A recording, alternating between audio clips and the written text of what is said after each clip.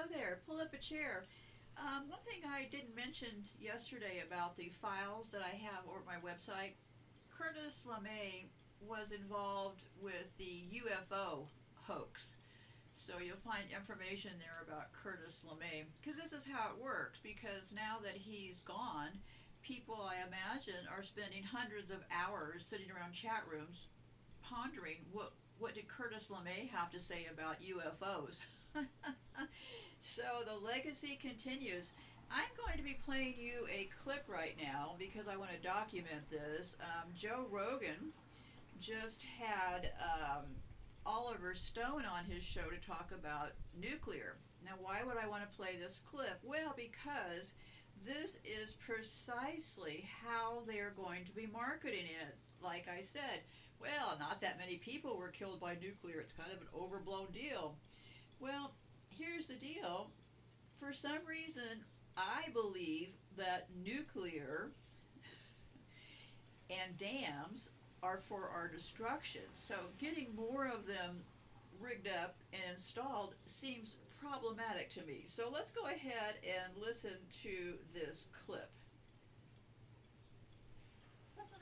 The Joe Rogan Experience. I'm really glad how you covered it in this documentary about 3 Mile Island and Chernobyl and Fukushima. We have these ideas in our mind about the dangers of nuclear power, and I love the analogy that you made in the film about how driving a car is not scary, but it's dangerous. Flying in a plane feels scary, but it's far safer. Yeah. And this is a great analogy to nuclear power. When you went over the data, when you talked about the amount of deaths from coal every year, when you talk about the amount of deaths overall ever from nuclear, it's stunning. It is. It's stunning. And then when you cut to, in the documentary, you showed the anti-nuclear movement that happened after 3 Mile Island. Yeah. And how crazy it was. There's all these stars and celebrities, and they're doing concerts. We've got to stop nuclear power, and what a mess. That happens when a fad, becomes fashionable. Yeah. It was a very successful movement. You're talking about the negatives here, and the accidents, and we cover all that in the film, which is called Nuclear Now. And the idea that was behind it was because I really was like you. I went along with those things in the 70s and the 80s because I didn't know better. I wasn't educated. And I really wanted to know, what is nuclear power? I wanted to go back to the source. And you've got to go back to the beginning, and you've got to go back to Marie Curie and Albert Einstein and World War II and all how it got developed. This nuclear energy is a beautiful, incredible, almost a miracle that was given to us. We have an Earth. It's in the Earth. Uranium. It's everywhere. The planet, the Earth, the sun, and we, in a sense, we took it like Prometheus, and we kind of misinterpreted it, misused it, which is kind of normal for given what we do with natural things. World War II was happening just as the nuclear fission was being understood, and that made the bomb. They made the bomb with it because it was a war on. They rushed in, and they did an amazing job. Oppenheimer down in Los Alamos, and they got it. They were successful. But as you know, it was misunderstood at that point that nuclear energy was not nuclear bomb. In the contrary, a bomb is very difficult to build, and it takes a lot. It takes years sometimes. It takes scientists. They have to enrich the plutonium, and they have to work at it. There's all configurations in the bomb that don't exist in nuclear energy. So when people see a nuclear energy plant, they subconsciously they cross it with both war, and they cross it with horror films that they've seen in the 1950s with radioactivity and monsters that come out of that. You know, the spider bites the man, and he becomes Spider-Man. You know, it's incredible the stuff that happens, and Hollywood has done no favors to it. It's continued for years and years and years, and then, of course, you had 3 Mile Island. The film was coming out at the same time, China Syndrome, with Jane Fonda. It was a good film. I enjoyed it. We all enjoyed it, but it really was hysterical and alarmist. And nothing happened at 3 Mile Island except the reactor did melt down but nobody got hurt because the containment structure worked to keep it in. So there was no release of radiation. And they continued on. Silkwood was another one, and then, if you remember, not too long ago, there was the HBO thing, Chernobyl. Yeah. Which was a complete fictionalization of what happened at Chernobyl. So we went to Russia and we talked to the scientists there, and we wanted to know what happened at Chernobyl, and we find out, and it's in the film. And the same thing is true for Fukushima, which is unbelievable, because when you go to the bottom of it, I was astounded to find out that nobody died there from radiation. Not one Japanese. They checked the whole thing out, and it's been done to death. But you hear about 15, 20,000 people died from the tsunami and the earthquake, which was the biggest earthquake Japan ever had. I mean, really. What's interesting about this is that since they create the earthquakes and the tsunamis, see how it all kind of plays together, right? And now they could make the tsunami look like the bad thing and not the nuclear plant. Eugenics is a very complicated business, kids. We show the earthquake. We show the tsunami. The wave was 100 feet tall. There was a badly built wall. The wall was not a seawall that could hold, and the generators were flooded beneath the water. And these were also not state of the art. That's right. It's like what they can do now in terms of these power plants. No, everything gets better. I mean, yeah. But even those nuclear reactors built 60, 70 years ago are still functioning. They're legacy reactors. They do work. Yeah. And we mustn't dismiss them. Yeah, it gets better. Technology gets better. Like as in any business, there's another generation, and it's better, hopefully better. But the point was that they could avoid what happened in Fukushima today. Well, Fukushima was, if you look at closely, Japan had built 20-some reactors at that point, and this one is the only one. The others were exposed to the same earthquake and the same kind of tsunami. Several of them were on that same coastline, but this particular one, this plant, was the only one that was shaken up. And even then, all the radiation that was released, there was a hydrogen explosion. That radiation released in the air, you heard about it. It was supposed to be another Chernobyl. Well, we have shots in the film showing they're taking tests on all the Japanese citizens, and nobody it's low level, what they call low level radiation, which is we can sustain it. We have DNA in our body that repairs our body as each day goes by. But it's also, you point out very well in the film, that there's a lot of radiation that you don't even take into consideration that you encounter constantly. We have this idea of radiation as being a net negative. It's a terrible thing. But it's just a thing. You get it from being outside. You get it from rocks. You get it from all sorts of things. There's radiation in this room. You get radiation from eating a banana.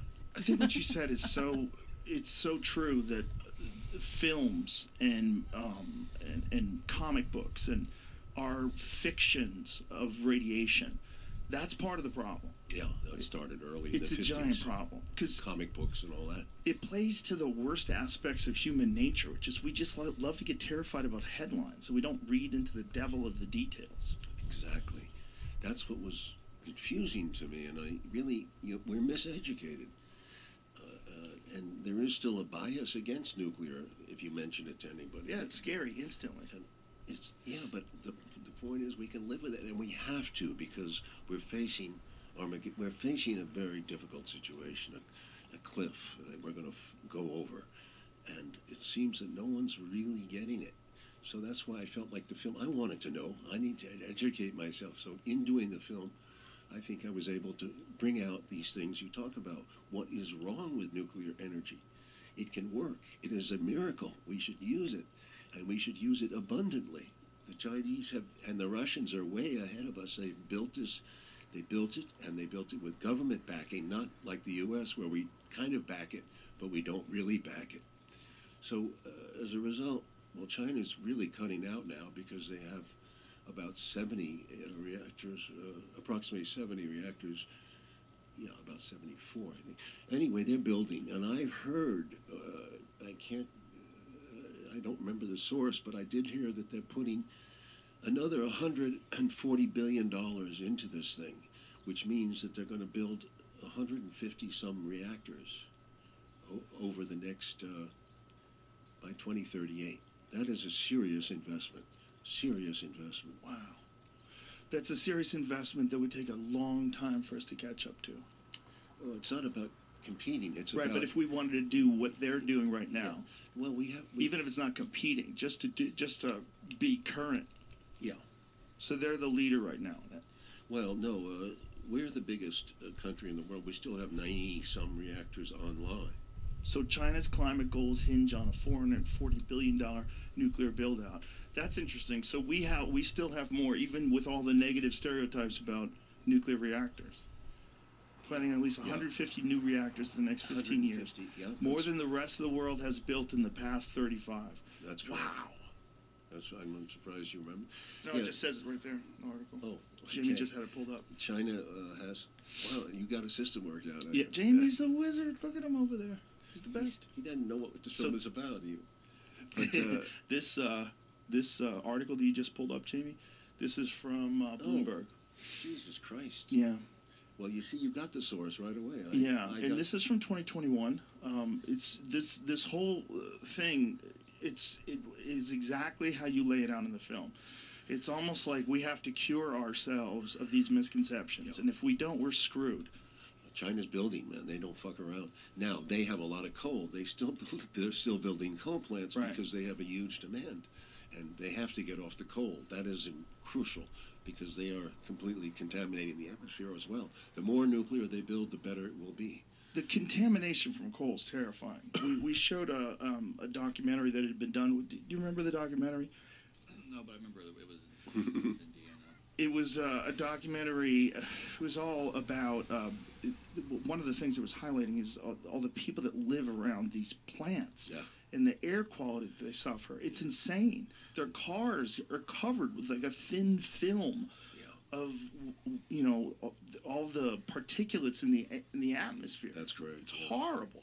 They estimate from air pollution alone. I've read figures of 4 million deaths a year. It's just so many. You need so many cases of respiratory illnesses, and it's horrible. I want to say 4 million a year from air pollution, but 1 million at least from coal a year. That's what I've seen. But there could be more coal in the. So it's and really, who knows what the health negatives are on top of that. Like how many people are suffering with illnesses and ailments because of those particulates, especially around those reactors or the plants rather. It's horrible. Well, we still have coal in the U.S. Yeah. No, this was in the U.S. This was in Indiana, correct? Oh, yeah. No, and they have coal everywhere. I mean, President Trump said, Trump digs coal. I dig coal. He said clean coal once. It was just like, what the clean coal, fuck are you saying? The fuck are you saying? Cleaner than what? The other... Lighting tires? Now, the other truth that we miss is gas. We know how ugly the oil thing is. I mean, there's the waste and all the oil. And this fossil fuel itself is destroying the universe because we're putting carbon into the atmosphere, CO2. But gas is considered, they're using gas everywhere. Even it seems like a modern thing. They say, well, renewables, which is solar and wind, those are, we're all for that. I want wind, we want solar. But they don't work all the time. They run out in winter, at night. Is it also a problem with battery technology when it comes to those things? Well, that's part of it too, but the point is when they run out, what they need is gas backup. It's backup. You see, nuclear doesn't need storage and it doesn't need backup. What's the beauty of it? It's a real clean energy. And gas does. I mean, renewables do need backup, and that backup is gas. So it's not 100% like one of the issues is about storage, the waste. Yeah. And when you talked about just the size of the amount of storage, it's not nearly as much as a lot of people think it is. Mm-hmm. Oh, the amount of all the waste that America used up to now in the last, since the 1958, whenever Shippingport was built, has amounts to about the size of Walmart, frankly. You could put it in a Walmart. In other words, people make a big deal about waste, but they don't realize that it's so intensive an energy, huge amount of energy, that it's how do you say, compact as a result. I think he just said that the waste is not a problem, and you could put all the waste so far inside of a Walmart, if I heard him correctly. Boy, this is really a PR fest. So it fits into if waste itself is a positive about nuclear, because first of all, there's been no harm done. So it's been buried in casks, and first of all, it goes into water for maybe 2-3 years, and that's a conductor that takes the radioactivity down, and then it gets put into casks that are 12 to 14 feet. They build these casks in the United States. They're concrete and steel. Concrete is a great, does not conduct radioactivity. Concrete stops it. So concrete and steel casks work. They can go for 100 years, and then you can go another 100 years. And then eventually, you realize that radioactivity drops each time. In 4 or 5 years, it's way down. It drops to almost, I don't have all the figures, but you can see that it's a ridiculous fear compared to what? Given that climate change is so dangerous. And compared to the deaths that are already occurring every year just from using the methods we have now. In comparison to the amount of people that died from nuclear, it's very, very small. Pretty amazing, isn't it? All this comparative stuff about, well, how about some discussion about maybe not using electricity? I don't want to bring logic into this fight. So anyways, I wanted to share that with you because this is going to be the marketing campaign. They're going to be mixing up the words, calling it acting like it just gets pulled out of the atmosphere. Well, it doesn't get pulled out of the atmosphere because I've shown you that plutonium is made by them in those nuclear plants that are all around this country, those 90-some nuclear plants that they're gunning to make more of. So anyhow, that's about all I have to say for today. I think you should understand for yourself, what they're saying directly from their own lips here, right? So be safe out there, and goodbye for now.